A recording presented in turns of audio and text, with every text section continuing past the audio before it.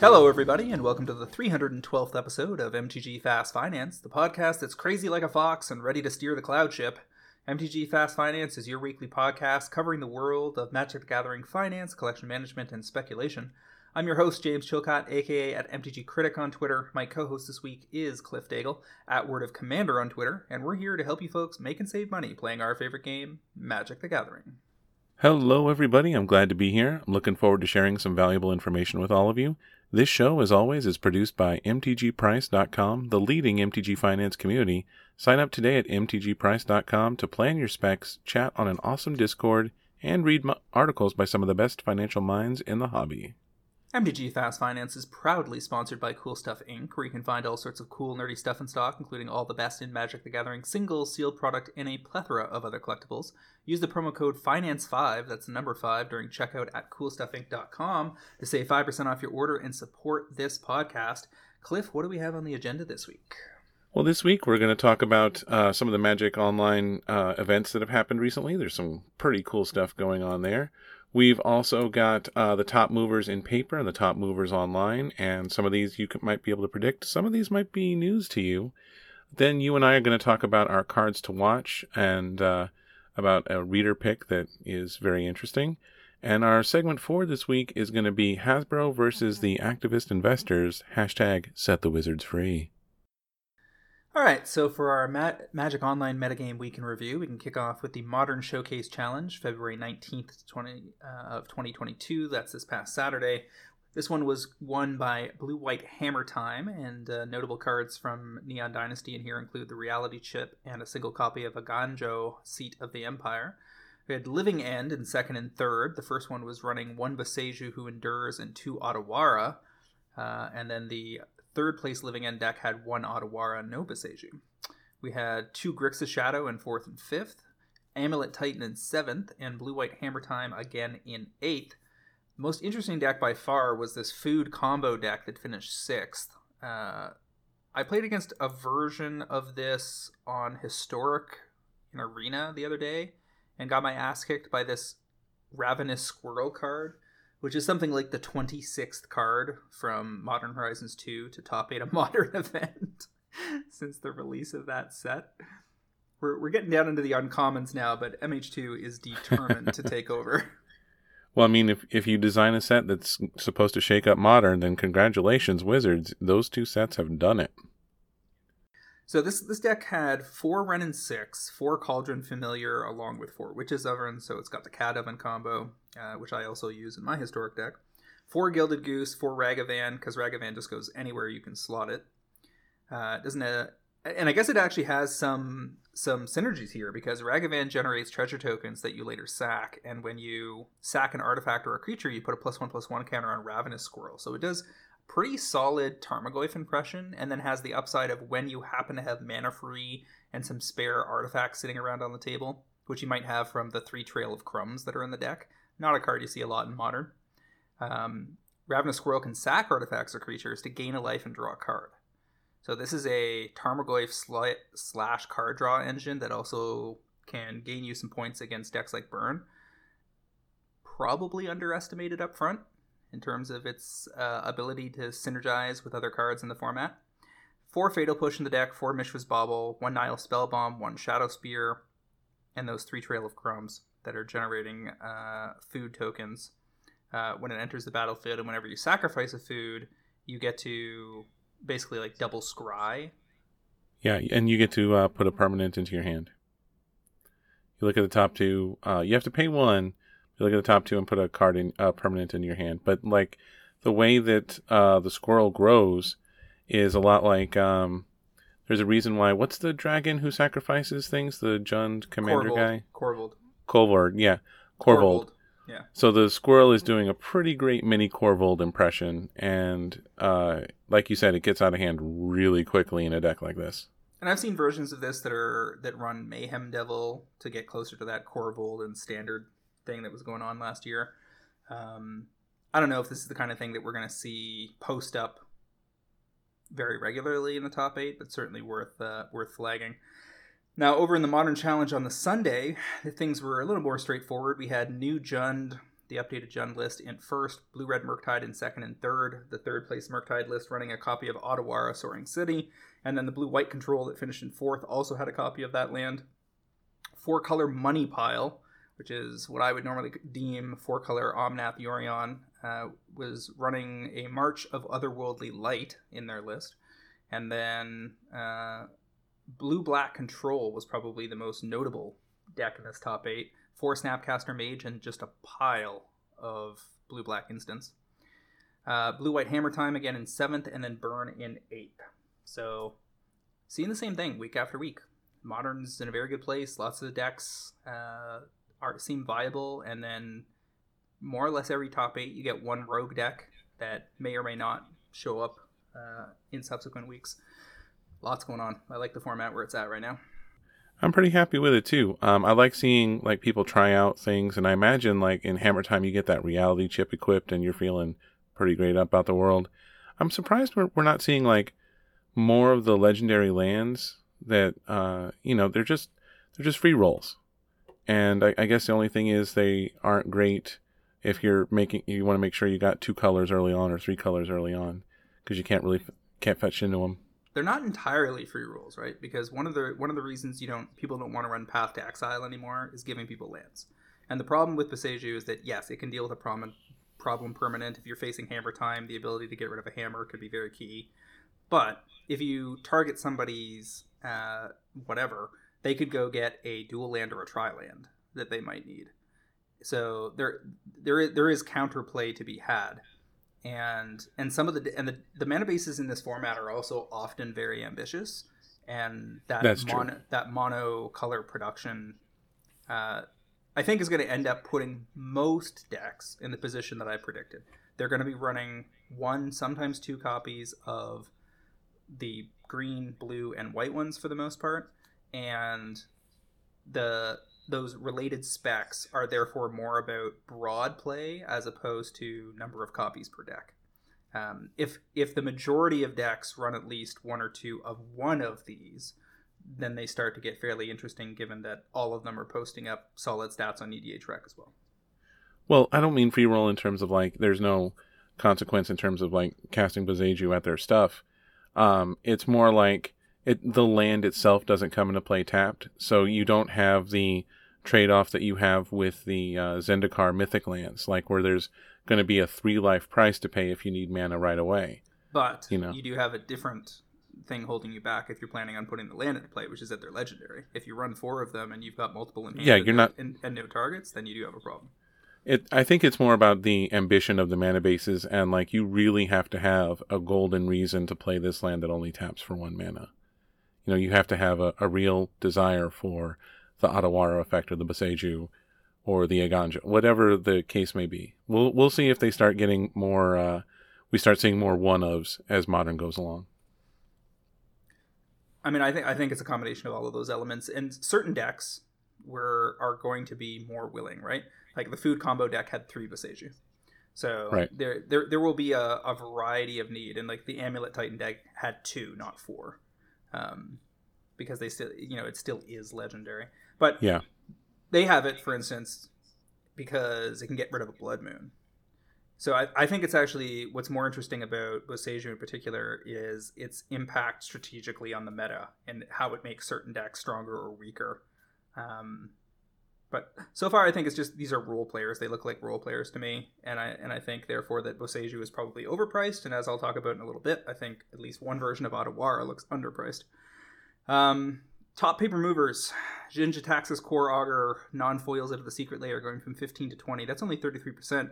But worth flagging, because we kind of predicted that with Jin showing up in Neon Dynasty, other Jin cards might be on the move. And indeed, that's exactly what we're seeing here.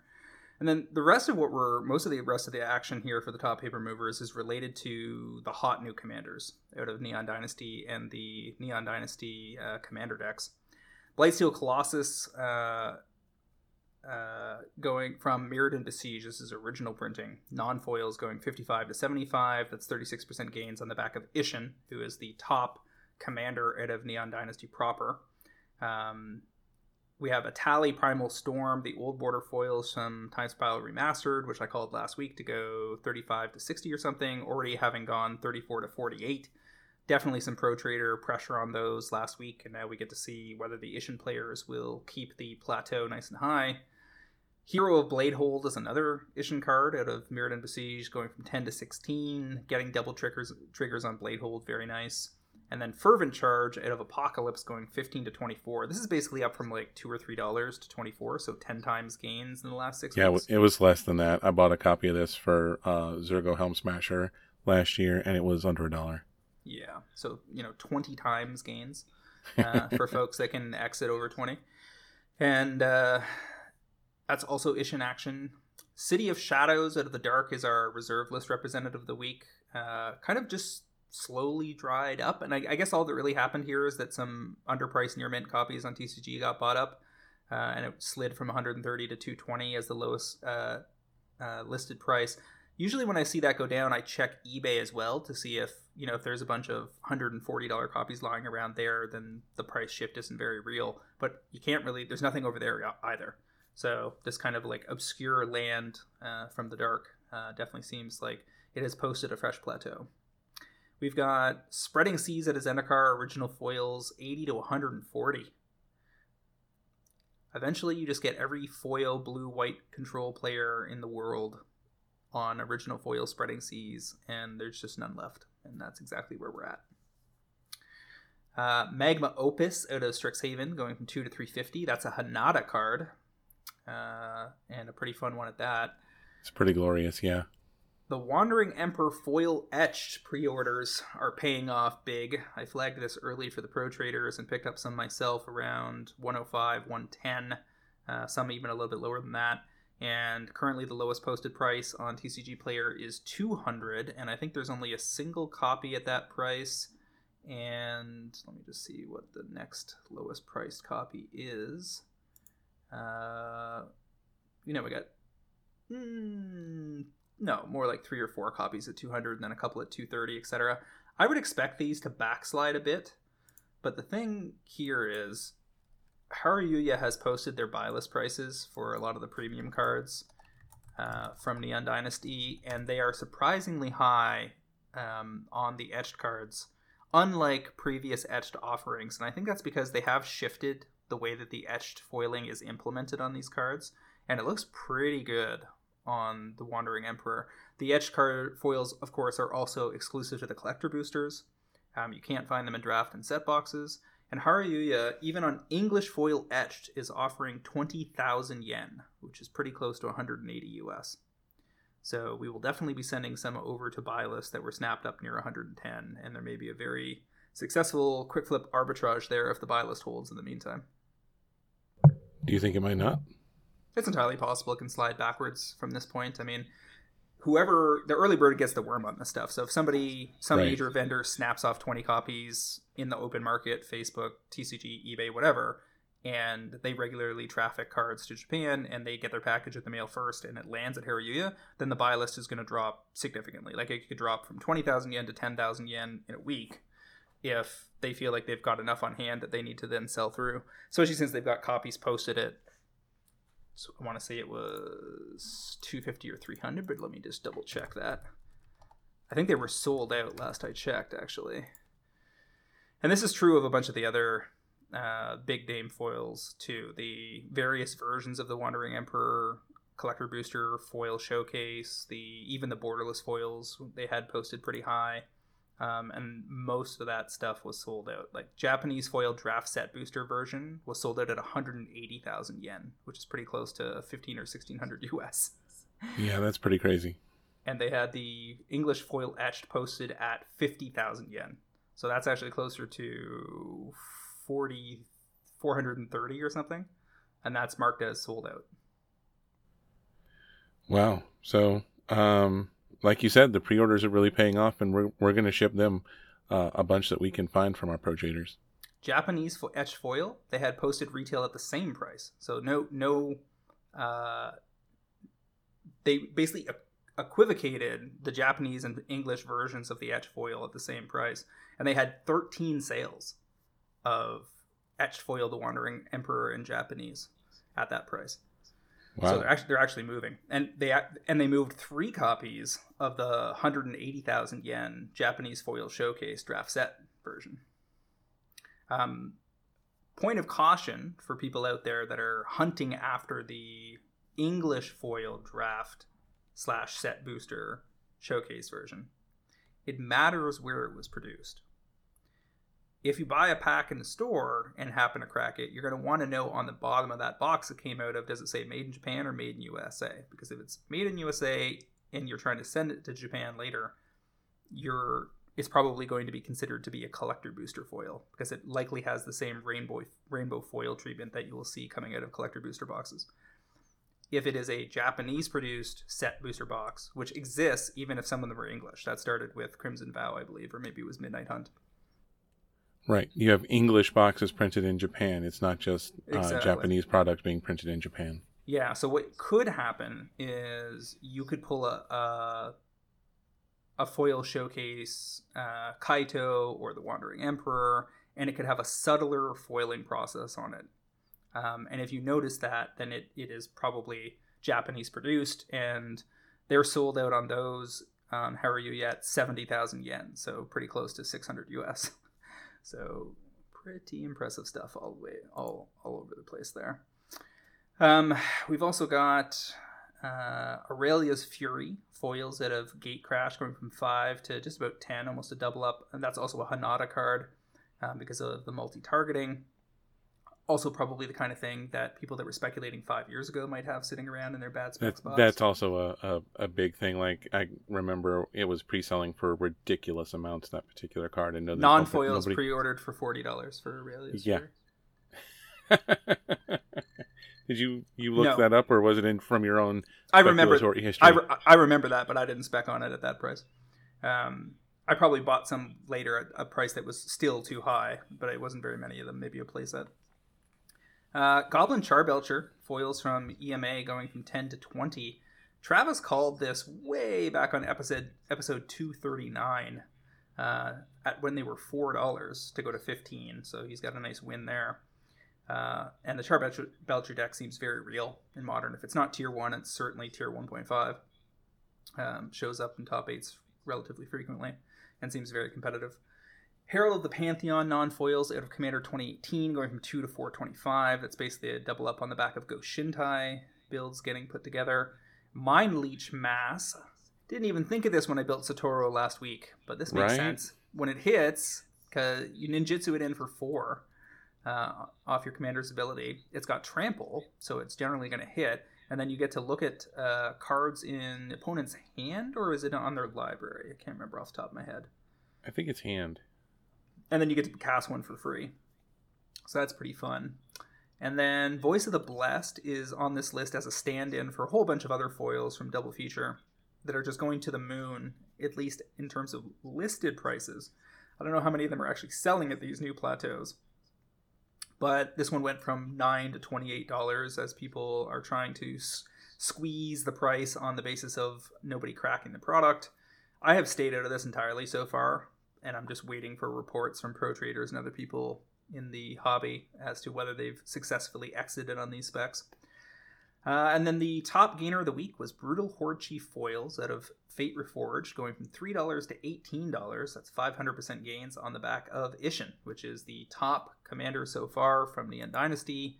Over on EDH Rec, Isshin is in just over 1,200 decks so far, and Satoru Umezawa, the deck I put together for this weekend's Pro Trader event, is about 100 decks behind at 1,150.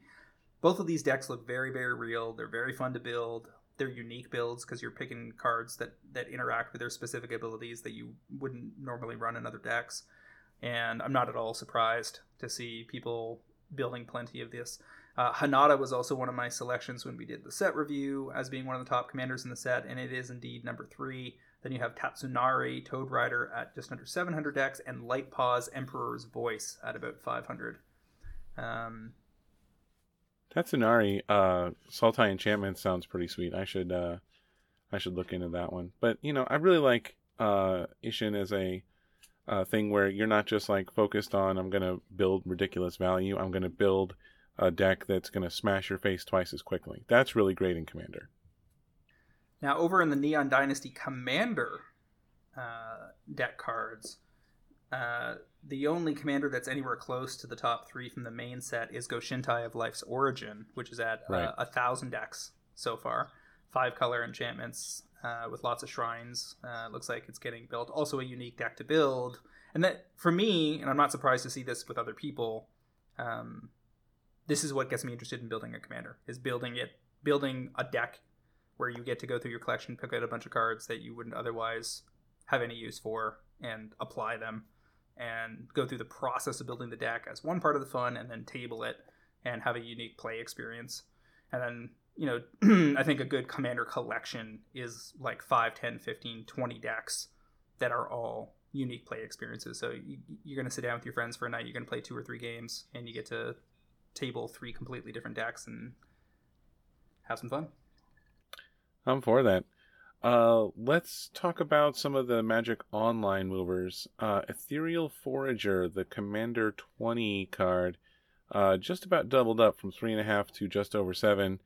Apparently people are really expecting Murktide to be banned, and I suppose this would be a replacement stand-in.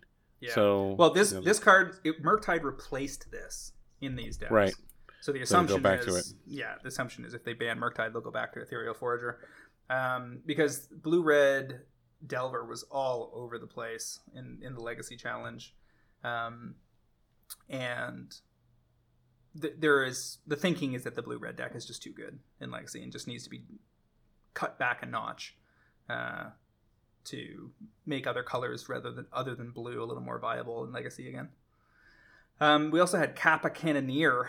This is it comes at a treasure chest, I believe, because there's no release on Magic Online that would naturally have this in packs, and it went from some low number last week. I think we had this on the table last week as well. Yeah, it went from 11 tickets to 64, slid back to 30, and then went from 30 to 100. 100 tickets. So if you got in at 11 and exited near, I don't know, 80 or something, then you're up 60 ticks a copy. You're doing just fine. And it was... This new Legacy deck was 6-1 in a recent Legacy Challenge, and the deck is called 8-Cast apparently, and it has 4 Emry Lurker of the Loch, 4 Psy Master Thopterist. Probably worth keeping an eye on foil Extended Arts of Emry and foils of Psy Master Thopterist as a result. 4 Kappa Cannoneer, 3 Thought Monitor out of Modern Horizons 2. Force of Wills, Thoughtcast, Chalice of the Void, Lotus Petal, Mishra's Bauble, Mox Opal, Urza's Bauble, Pithing Needle, and Retrofitter Foundry, 2 Shadow Spear, and a Soul Guide Lantern, with 4 Ancient Tomb, 3 Island, 4 Seed of the Synod, and 4 Urza's Saga. Looks like a pretty fun deck. Because even if they manage to kill the Kappa Cannoneer, which is not easy, given that it has Ward 4, and is going to come in for 1 or 2 mana as a 4/4, a lot of the time. Emry Lurker of the Loch can let you bring it back from the graveyard and cast it again just by tapping. Yeah, that's a lot of value. I like it a lot. So that's the Kappa Cannoneer story, and then we have Tower of the Magistrate. Also comes at a treasure chest, going from 0.48 ticks to 2.91. 500% gains, and I'm guessing that's Legacy usage in a variety of decks against this deck and against other artifact, because the Kappa Cannoneer... Just make all the equipment fall off, all the reconfigure, just like bloop, bye. Well, it's not about equipment. I think this is just, it gives something protection from artifacts, right? So it means that you can block Kappa Cannoneer with whatever, and it can't get through. Oh, that's true too.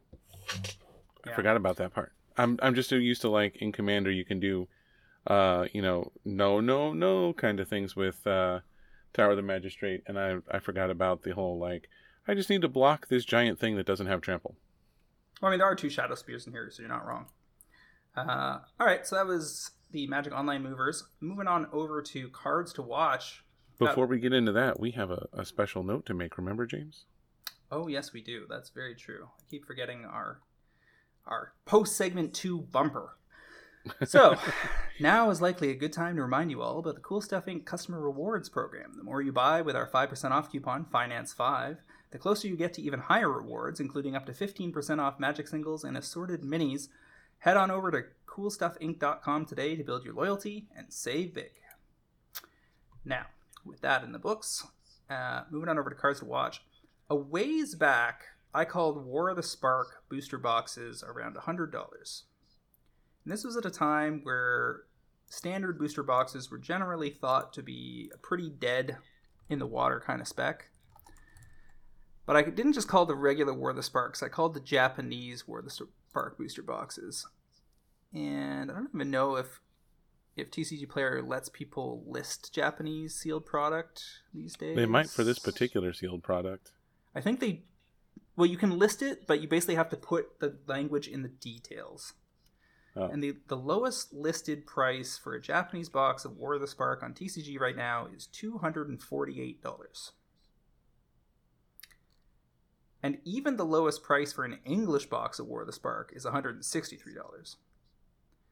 So, for the kinds of people that can churn funds on a regular basis, buying up a collection and flipping it for plus 15 or 20% or whatever, or buying up some stuff in Europe and arbitraging to CK in the US, or buying up foil etch Wandering Emperors and arbitraging over to Japan, yeah, you can probably pull your gains much more quickly and compound more quickly.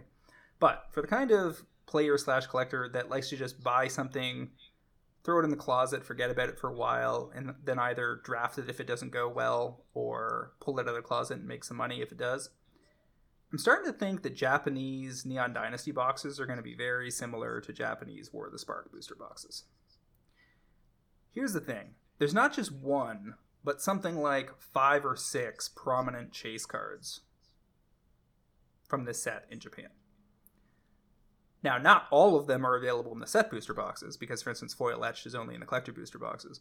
And that makes me think that the Japanese collector booster boxes that we got through the Pro Trader group buy should probably just be kept sealed and maybe future $400 plus CBs.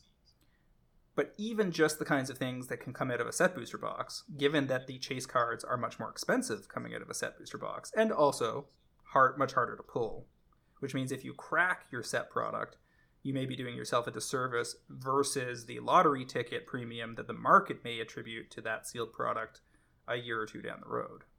And the fact that Neon Dynasty is looking like one of the most popular Magic sets of all time. So I think you're going to get a shot at these Japanese set booster boxes at a very reasonable price. And in fact, if you're a pro trader, you've already got them pretty close to $105 a box. On Amazon, unusually so, because this is not usually the case, you can get both Japanese and Russian boxes currently at $110. And a couple times now they've sold out and then restocked. Now, what happened with Japanese War of the Spark was there ended up being a window of opportunity 6 to 12 months out to get a final wave of those set booster boxes that was pushed out from distributors based on the popularity of the set and people chasing the alt-art Planeswalkers. I suspect you don't need to be in a huge rush to pick these off either, but if you're interested, you might want to go ahead and dip your toe in the water and bite off a case from Amazon or Pro Trader in the very near future. On the basis that I'm already seeing these sell for $140 to $160 in Japan, which is a pretty hefty premium given that the set just came out this last weekend. And there will almost certainly be a subsequent wave or waves. So you could also play the waiting game and not put your money to work until further down the road to try to narrow the gap between when you get in and when you get out. But regardless of when you decide to pull the trigger, I think you're going to want to have a case of the Japanese set booster boxes on hand. So I'm going to call these to go like 107 to call it 170 or something within 18 months. So I have a couple questions about this. I saw this in the list and I thought there's a lot of variables at play, and especially with like some of these variables, like where it was made, what language it's in. These are important things to hit, and if you can get them at a good price, especially these are the set booster boxes you're talking about, which do have some advantages over the. Is it for sure that they have a different printing look as a set foil? Yeah, okay. because the singles are being sold differently in Japan already. All right, so it's the same thing where like the text box is more foiled and more obvious, sort of a thing. Less obvious. Excuse me. Things will look like a glossier, thicker, more rainbowy foil, and we saw this with Kojima Soren, right? I've posted pictures in the Discord of a set foil Soren versus a CB Soren. There was also a blue shift difference with Sorens. I haven't held any of the Wandering Emperors yet. Yeah, the showcase cards yet to know exactly how it plays out. But a few people in our Discord have already showed me pictures of their Wandering Emperor quote unquote set foils, and they looked very much to me like they were probably US produced set boxes. The Japanese boxes that are listed on Amazon and the ones that we ordered from Asia are definitely Japanese produced, so that should be your target. If there's a subsequent wave, as there was with War of the Spark Japanese boxes, and it ends up being produced in Texas, those will probably not do as well because they won't be reliably able to source the hottest versions of the chase cards and have the Japanese vendors determine that they are like Series 1 or Wave 1 boxes or whatever. Let me give you a counterpoint here. You're talking about like the most chase cards, and if you're just because the price of those chase cards, especially like these set booster specific super special foiling, the exquisite detail for those who have a discerning taste, like why wouldn't you just go in on those copies now, or if you want to wait a couple of weeks, whatever you feel the market is right. Like, I feel like buying the whole, defend to me the idea that I want the whole box and I'm going to be super patient on that rather than just moving in on the premium cards as it is. I think that it's a simpler, timing the market is one of the biggest factors in investing successfully, because many people will get in too early, too late, get out too early, too late, etc. And you could just say my name when you're saying that stuff, but you don't have to be subtle about this. You could just say like what I did wrong here. So compare it to, say, the Wandering Emperor foil etched. Some pro traders I saw snapped off copies on TCG Player today over 200. That to me could very easily end up being a incorrect move. Because when I was buying them at 105 or 107, I'm in a pretty secure position if I get a quick courier package off to Japan to be able to quick flip buy list. Now, I may elect to only do that with a few of my copies. The rest I might try to hold for a couple years and see if it turns into an mono. Because if there's an outside, my kind of worst case scenario is that the money is 0% growth for some period of time, and the upside is that it's $1,000 plus card in 2 years. Which I think the Wandering Emperor draft/set foil Japanese versions have the best chance of being, given what they're already being listed at, right? So what I'm saying about the chase cards is that the opportunities for those might be both behind us and in front of us. I think we're in the hottest thing on opening weekend that gets pushed up has a pretty decent chance of retracing. And so if you got in very early, like I got Saito borderless foils for $69 or something, and I've got buy list outs for those in Japan as well. But if you bought them at 110 on Friday afternoon, well, now they're down to 80. So it's pretty easy to mess up that timing. And I think some of that retracing is a week to 4 weeks ahead of us. And then you might want to look at some of these chase cards again in North America, reassess versus the Japanese buy list and whatever. But I think the set booster cases in Japanese, given that they are available on Amazon now, but might not be for subsequent waves later in the year, they might, but they might not. We don't know. Seems like a pretty safe bet while we know that they are Japanese produced. Because I think that Japan's demand for Japanese produced set boxes of this set is going to be very high. And Japan will get less waves overall than the global amount of English waves. And if there is a subsequent wave that it ends up being Texas produced and then goes to Japan, then the original wave 1 Japanese boxes are going to be even more sought after. So I think it's more of a, like, if you're an armchair speculator that likes to fire and forget, doesn't want to have to track pricing on a day-to-day basis, and you're comfortable holding on a long horizon, this is the kind of pick that's for you. I see where you're coming from with all this, but given the variables, like, I think, for instance, that, like, I'd rather have 2 foil Street Fighters over the long term. Like, the going in for sealed stuff hasn't really paid off, with the exception of, like, War of the Spark Japanese stuff and Commander Legends collector boosters. Wow, like not quite. It's quite a few of the premium products would be on that list. So you'd also have to add Double Masters VIPs to that list. You'd also have to so those are, but we're talking like the premium products, and you're talking like the set boxes, which can be, if you catch the right manufacturer and everything. I'm not saying this is a bad spec, but I'm saying that, like, for somebody who doesn't want to worry too much, I would advocate for, like, Secret Layers over this.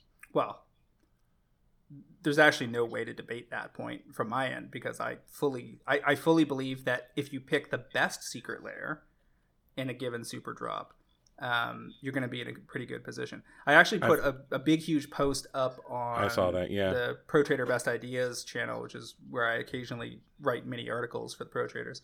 And it means I don't write that article, is what that means. They basically looking at the numbers last week as to, should you be buying Secret Layer bundles where you basically get like 14 to 20% off all of the Secret Layers you buy if you take all of them, either all of the foil ones or all the non-foils, or some of all of the foils and non-foils, versus figuring out which drop is likely to have the biggest upside individually.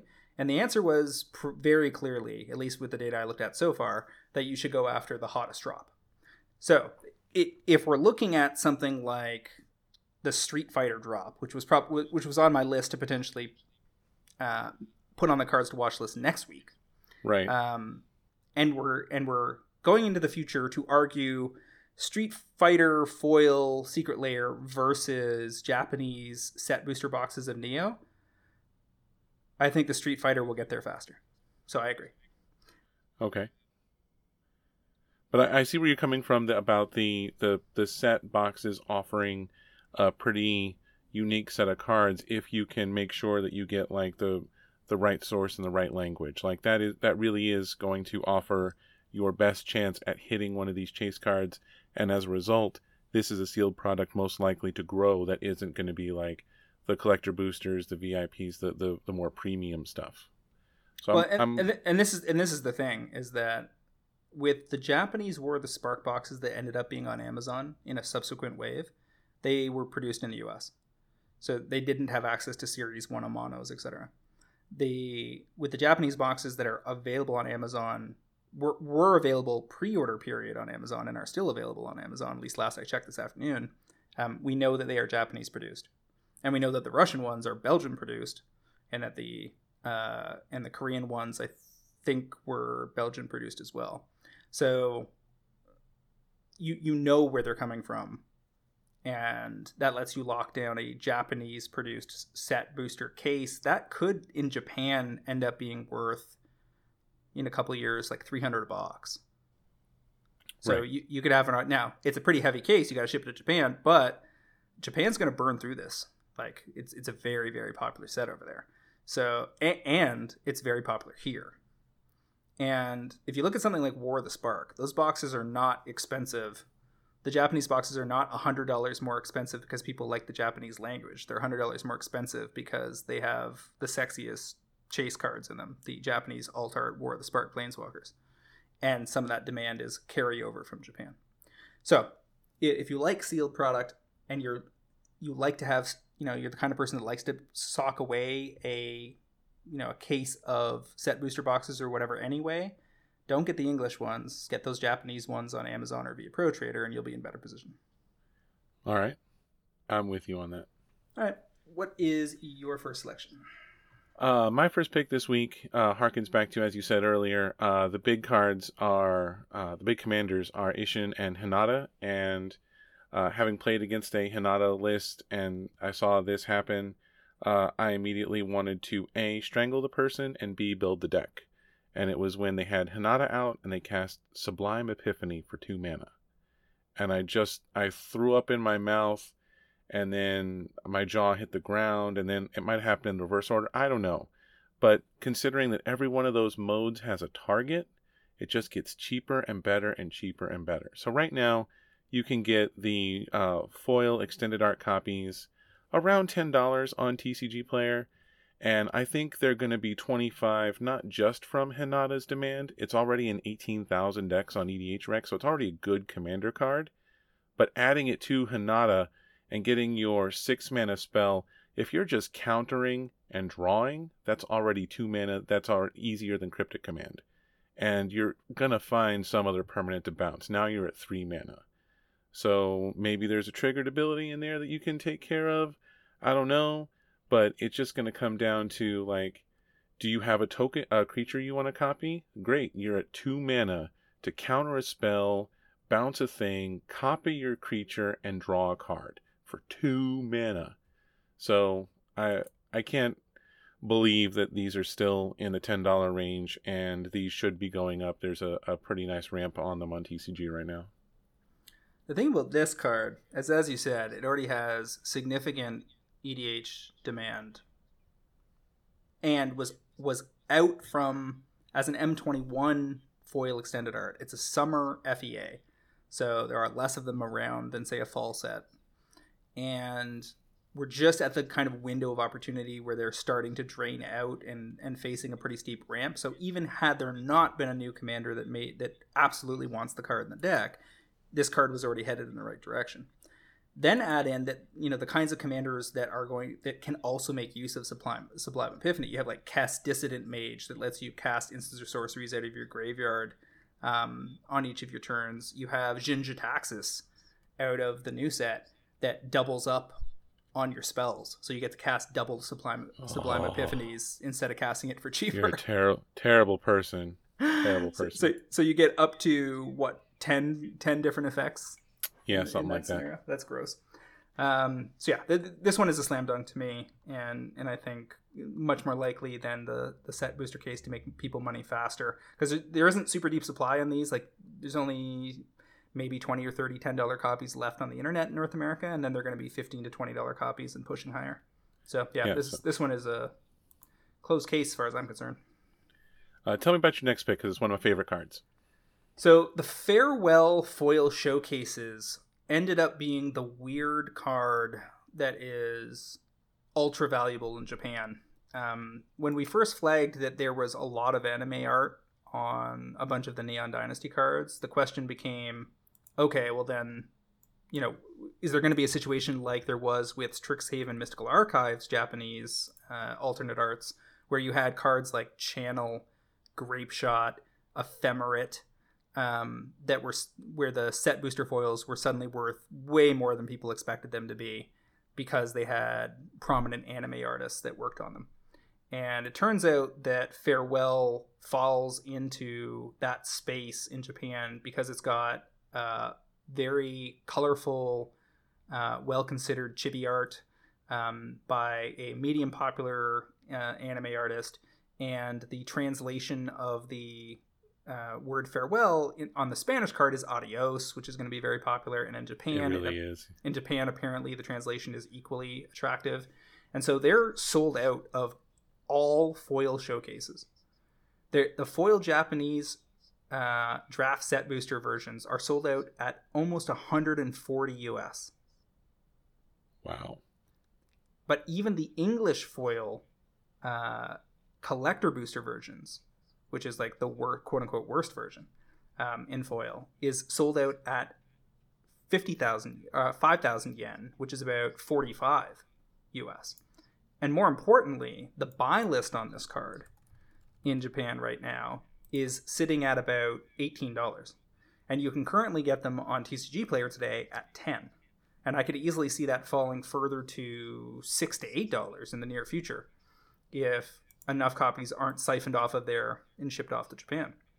So pretty confident that though this, the buy list in Japan may take a dip as we head towards peak supply, that out 6 months, a year and a half, 2 years, you're sending some stuff over there, you're going to have a pretty good out. And the card, your backup plan is that the card is just good, period, as a solid sweeper for your EDH decks. So you bite off a few of these copies, you're not going to be upset if you end up having to play them. But where things are headed with this card in Japan, where they're offering 2,000 yen even on the English foil collector booster versions, if you're ordering off TCG Player and the vendor pulled it from a draft set box, then you might get 5,000 yen. So you might be able to buy them at 10 and buy list at 40. Now that might only happen 1 out of every 10 copies you get, but it's going to put you over the top on the move. I mean, I think the card is going to be, it's likely to be one of the top EDH Rec cards from the set because it's so incredibly, it's both universal and versatile. Like, you get to choose exactly like how bad it is for you versus how bad it is for your opponents. There's everything to love about this. I've got it on my agenda to buy a lot of these, and especially this showcase foil. And I'm not ready. I don't like to move in on the first weekend, but if it's already buy listing at $17 for the FEA versions that you can buy here for 10. Well, showcase foil version. The showcase foil. The neon glow, soft glow, I think it's called. Yeah, this is a great pick, and it's a card that, like I said, I've been thinking about buying. So maybe I need to move up my timetable a little bit. I was planning on being more patient. Farewell is in the top 5 EDH Rec cards from Neon Dynasty.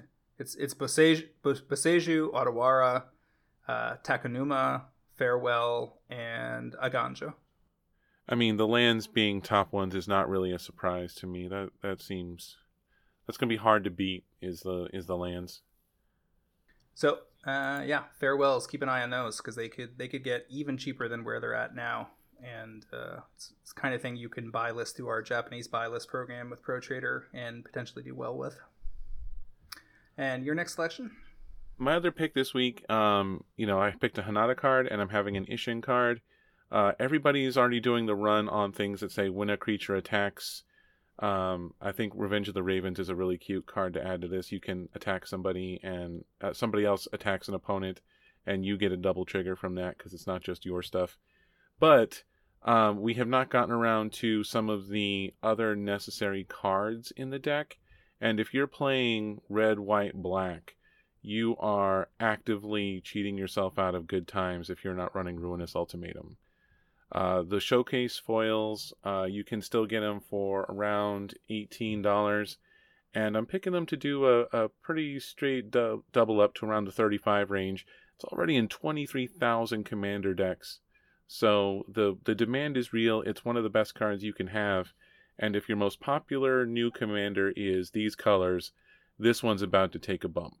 So get ready to have the incredible feeling of 7 mana, get rid of all your problems. It feels so good to cast this card. It's unfair, really. I mean, it's basically a better Cyclonic Rift in your colors, if you're in the right colors. It's just not instant, and it's not blue, which means that, it's automatically like, it's not blue. And the inclusion rate in the top 5 Boros commanders is like 50% plus across the board. For Isshin, Snapdax, Keelson, Jirina, Kudro, and Queen Marquesa. There's just basically, I forgot Marquesa. There's basically no reason to not run this card. And Ikoria foil extended arts, because there is no showcase of this. The ramp is there. We're down to 20 listings on TCG. These are already, without Isshin, these were already headed in the right direction. They were already going to push, 35 or 40. So for you to say it's going to go 18 to 36 or something and double up in the next year seems very reasonable to me. Yep. Get them while you can, folks. All right. So I've been quoted on Twitter as pointing out that Boseiju pre-ordering at 40 was way too much, which for anybody who pays attention to MTG Finance, everyone was just nodding their head anyway. And it's already down to about $20. I predict that can get down closer to 10 than 20 as we head towards peak supply here, because I think it's going to see a broad play pattern, and then later be worth 20 again, but it's got to get lower in the interim. Now, currently, if you look at the Boseiju fancy versions, it's a little weird because we have extended arts and borderless, right? And I think the art is better on the borderless, personally. The non-foil extended arts of Boseiju are 26 right now. The borderless are 34, so it looks like the market agrees that the borderless are worth more as well, even though the extended arts are actually technically more rare. And if we look at, alternatively, at Otawara, it also has extended art and borderless, non-foil and foil. And the Otawara Soaring City borderless foils are currently at $20 with 27 listings. And the extended arts are at $12 with 58 listings. So there are less of the borderless sitting around. But the extended arts are actually more rare, right? Because the extended arts are only to be found in the collector booster boxes, whereas the borderless could be found in all of the products. I mean, it's going to be dependent on, like, I don't know what the drop rate is going to be in the other boosters. I don't know what the relative number of boosters opened are. I imagine that you're right that it will be slightly, that the presence in draft and set boosters will put it a little bit higher, because, all things being equal in the commander boosters. But I don't know how significant that number is going to be. But yes, I would agree with your overall statement. It's got to be something like 10 or 20% less of the extended arts, at least. Now, because we know that the fancy treatments, the showcase treatments, and borderless treatments in the draft and set booster boxes went from 1 every 2 occurrences of the card to 1 every 7, as per the notes from Ben Blyweiss at Star City Games last week on Twitter. Right. And that changes the math and certainly mutes the impact overall. But Otawara extended art foils at 12, and I'm going to say wait till they get even lower, because they probably will in the near future. So I'm going to say target them closer to 10, and they might even get lower. They could be $6 to $8 cards when all is said and done. But that's going to be too low. Some people will gravitate towards the borderless foils because they have the death Star Destroyer, like Star Wars thing going on. Right. But there's no way they're worth double when there's more of them. And looking over the modern inclusion lists, Otawara is seeing almost as much play as Boseiju. And Otawara and Boseiju are not far off each other on EDH Rec either. If we look at the top 2 cards in the set, it's these 2 cards side by side. And yes, Boseiju is so far in 37% of green decks with 4,000 copies registered. Otawara is only in 2,700, 20% of blue decks. But I suspect that gap is going to narrow. I think more blue decks will end up running Otawara as time goes on, and a little less green decks will run Boseiju. And the gap will narrow. And I can't see Otawara foil extended arts longer term on, say, an 18 or 24 month horizon not doubling up from 6, 8, 10, or 12 to 16, 18, 20, 22 kind of thing. So the call is 10 to 20 in 18 months. 10 to 20 is a pretty easy thing to do. I think all these legendary lands are going to get there in that kind of time frame. So this is a pretty easy thing to do. I agree with you also that it's going to lower in price. Whoops, excuse me. I thought I muted that. So yeah, I am completely with you, and I think this is a solid pick too. Our reader pick. Are you ready to talk about our reader pick? Our Pro Trader pick, I should say. Yeah, we can go on to the Pro Trader card of the week. not readers. I mean, they're listeners, Yeah, right? yeah, listeners. But it's a Pro Trader selection. So Oh, you wanted to? You can. no, go for it. You're already in the trenches doing your thing.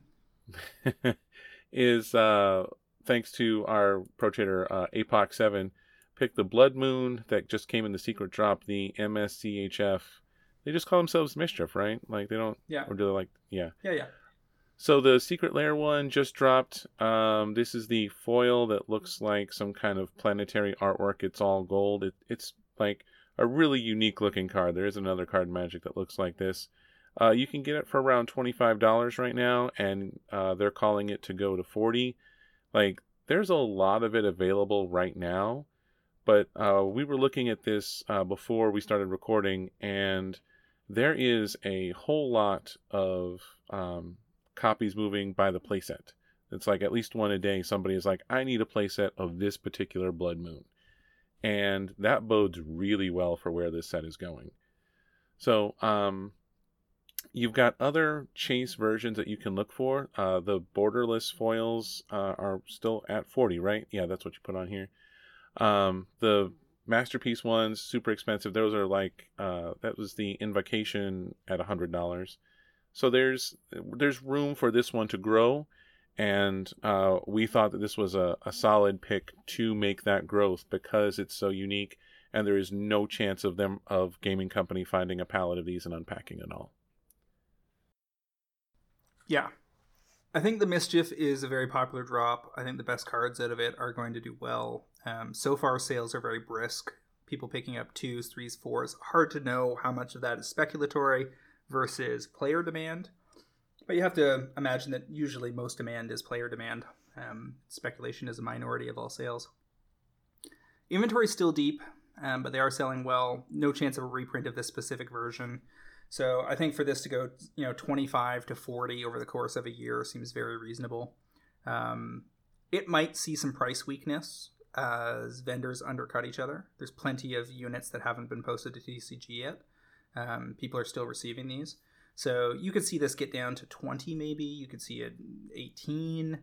That kind of weakness would just make me more interested in picking it up, but understand that there's definitely a waiting game here. Like, I don't think it's going to double within 6 months. It could, but I think it's smarter to plan for 12 and then see how things go. It's a very unique, cool looking card. Now, one potential factor here is Boseiju actually makes Blood Moon worse in Modern. And against a lot of the decks where Blood Moon is good, they now have access to Boseiju to counter it. And so, for instance, I saw Aspiring Spike was running Magus of the Moon in most of the relevant decks he was running this week instead of Blood Moon. Because Boseiju can't kill creatures. Well, I mean, that's part of the fun of wanting to be a Blood Moon deck is you get, a couple ways to make this thing happen. But my point is that there may be less people looking to buy fancy Blood Moons this year if Boseiju puts it on its heels in the format. We will have to see. I think that's gonna we'll have some data in the next couple of weeks about just how prevalent Boseiju is, and you're right, people don't want to necessarily give that basic land up. But if your plan is to prison lock somebody on a Blood Moon and then just, attack them with Magus of the Moon 10 times, then yeah, Boseiju gets a lot better against the regular Blood Moon. So there was another Pro Trader submission that we wanted to talk about and explain why we didn't pick it. Ophiomancer foils from Commander Collection Black were submitted. They're currently down to just 15 listings on TCG Player, which makes it look like there's not a lot of these. But the thing is, there's plenty of Commander Collection Black sitting around sealed that can fill in this gap if needs be. So I'll be surprised if a supply side play develops here in the very near future. This is the first time Ophiomancer's got a foil. It's a very good EDH rec card. And the art is good. So these are all pros for this selection. But the thing that held us back from picking it is we went back and looked at Commander Collection Green and compared it to something like Worldly Tutor, where Worldly Tutor had never had a foil before either, because it was, 6th edition and Visions? Right. And so the foils in Commander Collection Green, should have been a big deal. But they have basically been steady or slightly down a few dollars in the last year. Now, I believe that, that's at 16 listings as well, and I believe that those will eventually be $100 plus card. But it might be that we are not, knowing that Commander Collection Green Worldly Tutors could be purchased a year later and make the spec. I think you can make the argument that Worldly Tutor as a spec might be the spec today, and a year from now, a Theomancer Foils might be the spec. Yeah, I mean, when you don't have a movement on the price for the first time it's in foil, we thought that Worldly Tutor, we also looked at some of the other cards that have had their first foil treatment. It's tempting to think that between the demand and the prices that it's automatically going to go up, but in this example it hasn't, and I don't know if it's the distribution model for Commander Collections, but these have been relatively flat since they came out. It might just be that they priced it perfectly. We've had a year for Commander Collection Green to drain out of different vendors and into people's decks. Maybe we're about to see some of those bump, but this is what we wanted to talk about. It's always good to hear some of the counter perspectives in terms of like, what didn't we pick? Because we like to talk about the things that are awesome, but we also spend time talking to each other about what is a less useful spec. Also worth flagging that, Commander Collection Green Premium, which is something that Pro-Tators were buying 14 or 15 months ago in the Discord at $145 a box. Lowest current price on those on TCG Player is about $185 to $190 with 13 listings left. So those are probably future $250 boxes. And we did have a Commander Collection Black wave at $448, so $112 box. So if those go $112 to $160 to $180 within a year, people will be doing just fine on those as well. Yep. So that's our picks, and good job APOC7 for highlighting the Blood Moon for us. We really appreciate that. Cool. Now, our weekly topic is the Set the Wizards Free. Where to begin on this? So, do you want me to give you a real layperson's perspective on it before you give yours, or like how do you want to do this? Let me lay out the basic facts, and then you can kick us off with opinion. Okay. So there is is being, I think, generously referred to as an activist investor, Altafox. And Altafox is a hedge fund or something that owns 2.5% of Hasbro. Hasbro being the parent company that owns Wizards of the Coast and has done for quite some time. Their argument is basically that Hasbro overall is being mismanaged, and that in specific, they are milking Wizards of the Coast as a cash cow and redirecting a bunch of the profit that is generated through Wizards into projects that are not paying off for the company at large, while at the same time providing ridiculous levels of compensation for their executives during a period of time where Hasbro stock has underperformed the market by a significant degree. And so as shareholders of Hasbro, they want to shake things up. They have nominated board members for Hasbro to consider, and they are looking to potentially fight a proxy war whereby they might recruit other major investors in the company to try to support their activism and shake up Hasbro's board, and then potentially spin off Wizards of the Coast. And I need to clarify that this doesn't mean that they would sell it to another company, which is something we've talked about and debated in the Pro Trader Discord in recent months, but that they would essentially sell it to their own. They would spin it off as another company, and then the shares of that company would be distributed in the form of a stock dividend back to existing Hasbro investors. So if you owned Hasbro shares, or if you're Altafox, you end up owning Wizards of the Coast as a fresh entity. And their argument is that they think that once the value of Wizards of the Coast is fully revealed to the market in a transparent fashion, that it might boost the Hasbro share price by nearly double. This is their proposal.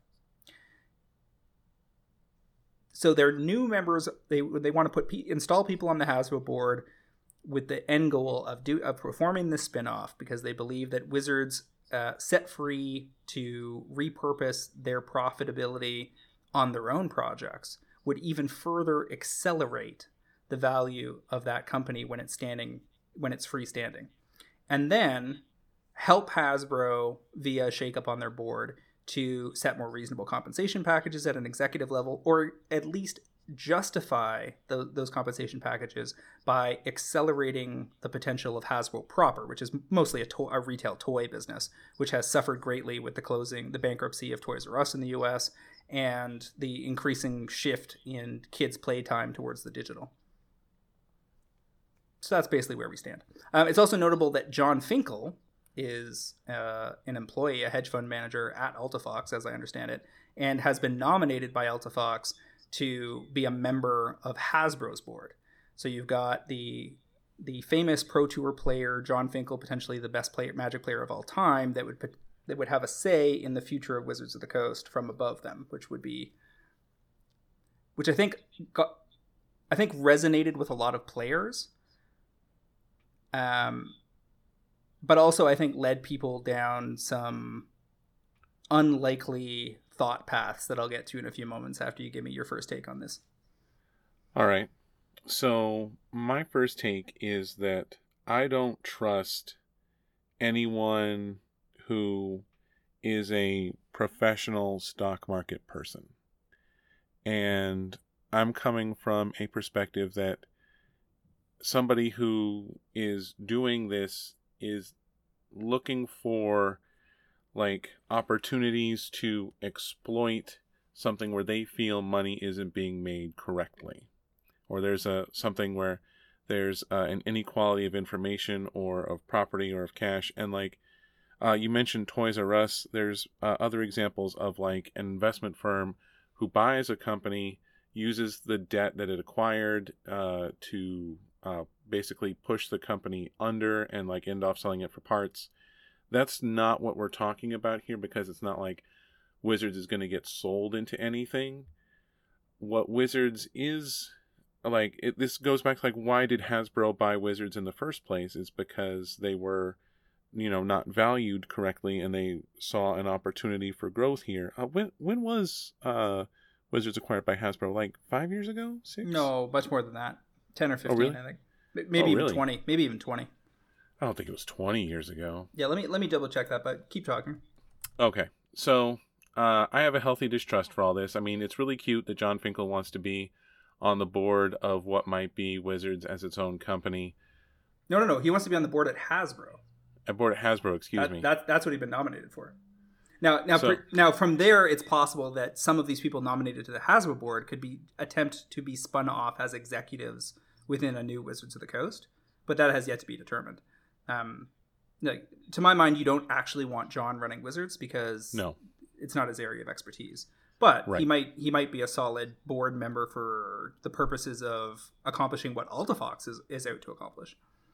It was September 1999 that Hasbro bought Wizards of the Coast. So it was actually 23 years ago. That is so much more recent than I thought it was. All right. Less recent. Yes. So thinking back to 99 when Hasbro bought Wizards, like what was Wizards like in 1999? Much smaller company. Much smaller company. Did not have Arena. 1999, I don't even think Magic Online was a thing. I think Magic Online is 2003, if I'm not mistaken. Yeah. So you're talking about when you picked up Wizards, like I don't even... Wizards had bought Dungeons and Dragons by then, and that might have been the big reason for Hasbro to pick up Wizards. So, like, yeah, because Wizards bought TSR really early. That was, I remember, I'm pretty sure about that. I mean, 99, that's Mercadian Masks. 97. Yeah, they bought Dungeons and Dragons for $25 million, a brand that's currently valued over $1 billion. Right, and that's what we're talking about here, is that these are things that have... Magic's brand has grown phenomenally, and Hasbro's different brands, like, they make a buttload of money off Monopoly, but there's not a lot of, like, growth there. You know, you have to go buy new Monopoly because, like, you spilled a soda on all your Monopoly money and things like that. Or you go buy your specialty monopoly, your Star Wars monopoly, whatever the case may be. So I get that Wizards has grown in income, in the amount of money they make, and they, especially like these last couple of years, like the pandemic's been really good for Wizards, and it really bums me out because I like playing in stores, and Wizards is finding out, fuck a bunch of game stores. Like their model is just moving away from it entirely. They're selling us Secret Lairs direct. They're using Amazon to distribute stuff. They are focusing a lot of money on Arena and Magic Online, and so like, well, Arena anyway, not Magic Online. Right. That's in maintenance mode. They just offloaded it to a third-party software developer. That's also true. Maybe it'll get the maintenance and development it needs, but it's going to get the maintenance, but not the development. The entire purpose of hiring that particular firm was that they are experts at keeping legacy games afloat while the company focuses on their other projects. Well, then that's where we're at. I don't think it's going to make this could be just the naive side of me talking, who doesn't like thinking about the capitalist hell that we currently live in. But like, I want to think that either way, it wouldn't have a huge effect on the day-to-day of, new sets coming out. I feel like the big difference, and you can correct me if I'm wrong, I feel like the big difference would be in stuff like the frequency and pace of Secret Lairs, of like how often we get these premium products, because Wizards has been, pushing us those last couple of years, like, what will you buy? What will you buy? What will you buy? And like the only thing we haven't bought was the Throne of Eldraine Super Bundle that had like a 3x3 uncut sheet in it. That's about the only premium product they've launched that hasn't done really well. Well, double feature. It's this month, but okay. So those are the only two misses. But I think we need to go higher level. I don't think. Let me jump in with my quick take. My quick take is as follows. I think your instincts are correct, and I think many people share them.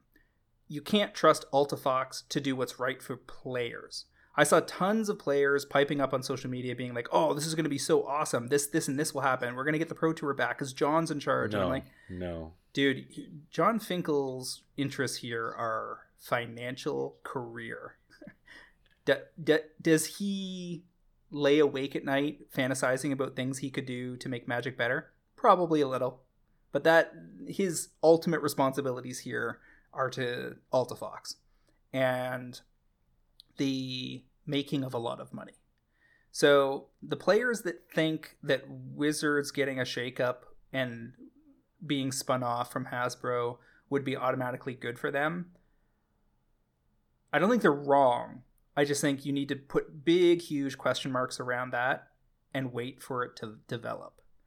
Because I'm very confident that if Altifox succeeds, there will be some interesting changes.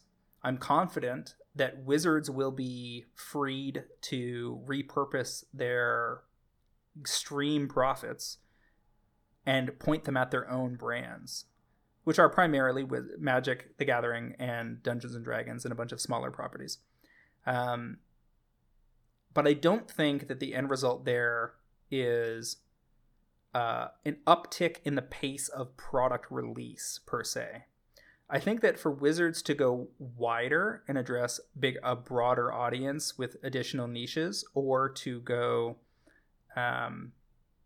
deeper in terms of attracting more people to existing product lines, what is more likely is that they would have funds freed up to spend on marketing projects. And I see this as IP building war chest. You can finally get a solid animated series for Magic the Gathering on Netflix or Amazon. You can, which is a project that was supposed to be going, like, should have been launched by now for Chandra apparently as the core character, but we haven't heard anything about it for ages, so I have no idea where we are in the production cycle. I don't want to interrupt you too much, but like the Neon Dynasty Kamigawa, like the little trailer that they did, I want that whole thing, man. Oh yeah. So apparently that's a very famous anime studio in Japan that primarily works on Japanese projects and is always booked solid. So a pro trader that is aware of such things had messaged me and said, it's very impressive that they actually got these guys on board, because they usually you can't get them. But I'm assuming that Hasbro just threw so much money at their feet that it was a yes. And yes, that anime, and then the War of the Spark trailer that everybody loved, and the Critical Role Kickstarter that launched on Amazon this month, that is some of the best fantasy animation we've ever gotten, in terms of being, heartfelt, funny, true to the source material, etc., and demonstrating the potential of brands like D&D and Magic to provide like high quality entertainment. I think that War Chest could be directed at those kinds of things, because one of the reasons that we are in the premium era of Magic is because I think Wizards had decided that it was easier to milk the whales in our community for more money per year than it was to get fresh bodies into the player base. And so I think that a War Chest on projects is possible. It's also possible that Wizards could go out acquiring other games. They could, like, if they thought Flesh and Blood was going to have legs, they might go after Legend Story Studios or whatever. Those kind of acquisitions would be more feasible if they didn't have Hasbro milking their profits and redirecting them to other things that have nothing to do with their brands. I don't think that it means you get the Pro Tour back, because I don't think that the market dynamics that led to those decisions are going to change anytime soon. That is mostly, and we've talked about this on the cast before with Travis, I think that's mostly been about them realizing that social media, for much less cost, ends up promoting the brand much more effectively. So if you look at something like the millions of views per year on the Command Zone, and you compare it to max real Twitch stats for Pro Tours and so forth, because keep in mind, Wizards was padding those numbers for ages. It becomes very obvious that YouTube and Twitter and Instagram and whatever the next social platforms are over the next 5-10 years are much more important to the brand than a Pro Tour would be. And so there'll always be some form of competitive Magic, but I don't think that John getting into the driver's seat on the board, his first directive is going to be to reboot the Pro Tour. No, the whole Pro Tour is a different topic, because that brings up a lot of questions, but go on. I think one of the other ways they would use the recapture of their own profits would be to build out Arena much more quickly. Like, you could, if you told me that Wizards was spun off tomorrow, one of the first things I would expect announced within the first 6 months to a year would be that they are in fact going to shut down Magic Online. They're going to move to Arena only. It's going to have Modern. It's going to have Legacy. They're going to program all the cards, and they could do that just by targeting cards that are playable instead of moving all the sets over. That would be the most effective way to do it. You just figure that's a really interesting idea. So you're saying that, like, you don't need to draft every set in Magic's history. They could slowly add those over time if they thought it was worthwhile. But there's not really a lot of impetus for them to do that, because they're already releasing new draft sets every few months anyway. They have huge marketing campaigns around. So it just makes sense to keep you drafting the new sets. But if you want to add Modern and Legacy, you just have to take the, whatever it is, 300, 500, 700 cards max, I don't know. They get played across the entire format, and encode them into Arena, and then you're good to go. And it would be slightly different than Modern, because if new cards appeared in paper Modern, the format could be out of sync, but you'd be a lot closer to your goal, and you could have monthly releases where you add new cards. You could be like, Colossus Hammer just started getting played because Hammer Time is emergent. So, a month later they add it to the format. Right now, they have the data for, every Modern event, every Modern challenge. They have exactly a list of how many of each copy of what card got played, even down to all the fun singletons.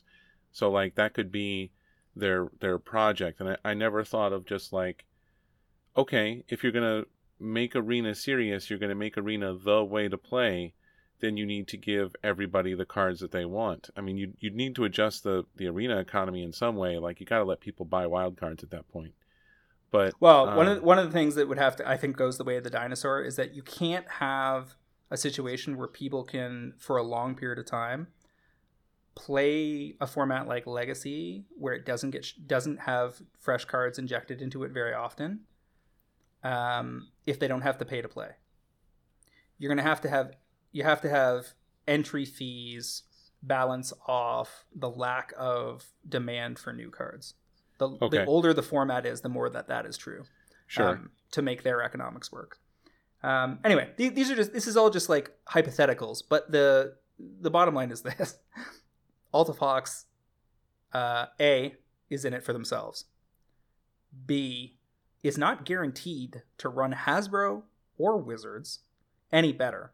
And it's not even going to be them doing it, right? They're going to be nominating people who will then nominate people that will then maneuver other people. And they're going to install the management eventually that they think works for the new spun-off Wizards of the Coast. But the original Hasbro board still has plenty of power, even if they get some members on it. And they're going to have a lot to say about who ends up in those driver's seats, and that may or it may not benefit the players. A lot could happen. It could make a big difference. It could make a small difference. It could make no difference. It could be worse. Like that is a possibility. Like they can actually win their proxy battle successfully. A year down the road, the game is actually headed in a worse direction. Right. Lots of things are possible. It's also very possible that they lose this proxy activity. Like, this isn't a 51% investor just putting a flag up and saying, this is what I am doing, whether you like it or not. They only own 2.5%. They've got to get a bunch of other factions amongst Hasbro shareholders rallied to their cause and convince them that this is the way to go. And they've got to win whatever internal struggles develop around, the Hasbro executive and the board of directors. They have a lot of hurdles to overcome. So, I have a question for you when you got a second. Go for it. Okay, so here's the primary point of concern that I have. That, like, you have this group of investors who are like, Wizards of the Coast is making all the money, Hasbro is not making all the money. We want Wizards of the Coast to be its own company. We want to be owners in this new Wizards company that's making all the money, because we want to make all of that money. And right now... Well, no, like, let's be clear. Their primary goal is to publicize their plans, win the proxy battle, and then the shares to respond.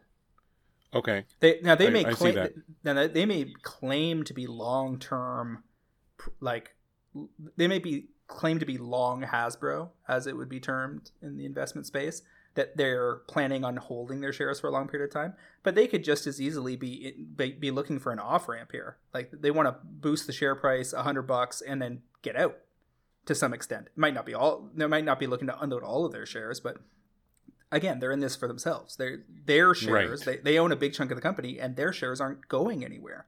So this is all about them trying to boost share price. And that's what I was going to say, is that what everybody needs to keep in mind is that these are people with a clear and statedly clear financial interest in this. They don't give two craps about the game as long as the game makes money.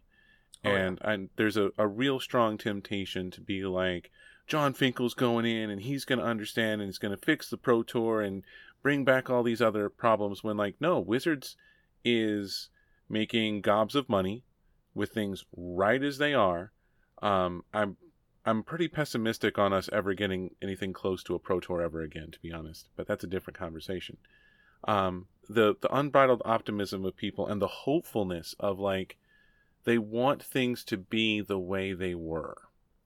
And I think that's a very dangerous mentality, especially when you're dealing with people who would be completely happy to strip mine the company as long as they got their big bag of money. Yeah, and the bottom line, that's what you got to be aware of. Totally. And the thing is that Wizards saw that post their downplaying of their competitive circuit and their de-investment in that circuit, the game has been growing leaps and bounds. And so some people say that that's a shift in strategy. But I think from Wizards' perspective, the competitive scene in the Pro Tour was always a afterthought. They thought it was important, but they never thought it was important as the people that were heavily emotionally invested in it. They always knew, because they had the data, that the majority of their base was more casual than that. That the majority of Magic cards were bought by people that were more casual than that. That the majority of Magic was still played at kitchen tables. That has always been the case. And the smartest vendors in the Magic space have said that 5 years ago, 10 years ago, 15 years ago. That, yeah, competitive card, you know, in a busy... If you go to an F&M at a busy store in a major city where they have a strong competitive scene, it feels like Magic revolves around that. But that's because the majority of the players at their kitchen tables were always invisible to those people. And it was people on the inside looking out, not realizing what was around them, kind of a thing. And that's why when they killed the Pro Tour, there were so many voices yelling, "Oh, they're killing Magic!" And it's like, no, you don't understand. They only feel comfortable doing that because they know it won't kill Magic. If they thought it would kill Magic, they would never do that. If they needed the Pro Tour to make money, we would still have it. They've already proven that they don't need the Pro Tour to make money. They're making more now than they were before they got rid of it. So yeah, there'll be some form of competitive Magic, but I think it's much more likely to be experience driven.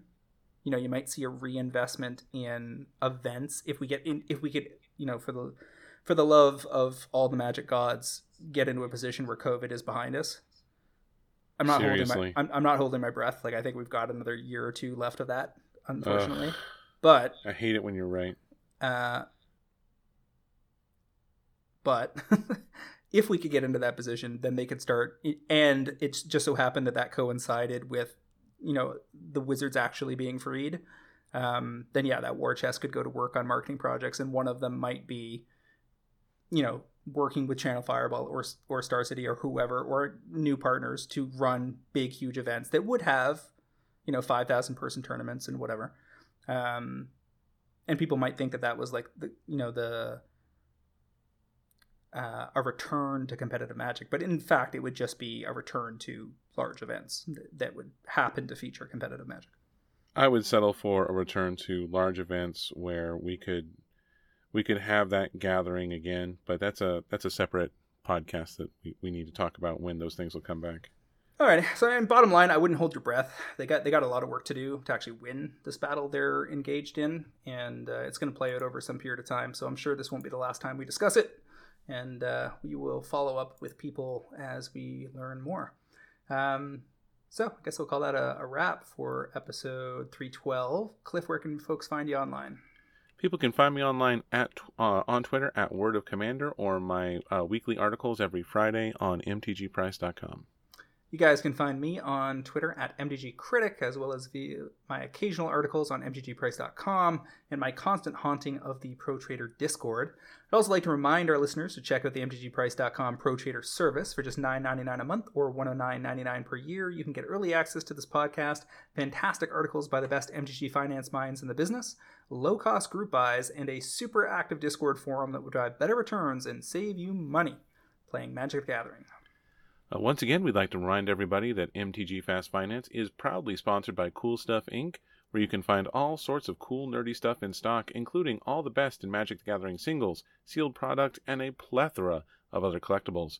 Please use the promo code FINANCE5 during checkout at coolstuffinc.com, that's finance with the number 5, in order to save 5% off your order and support this podcast.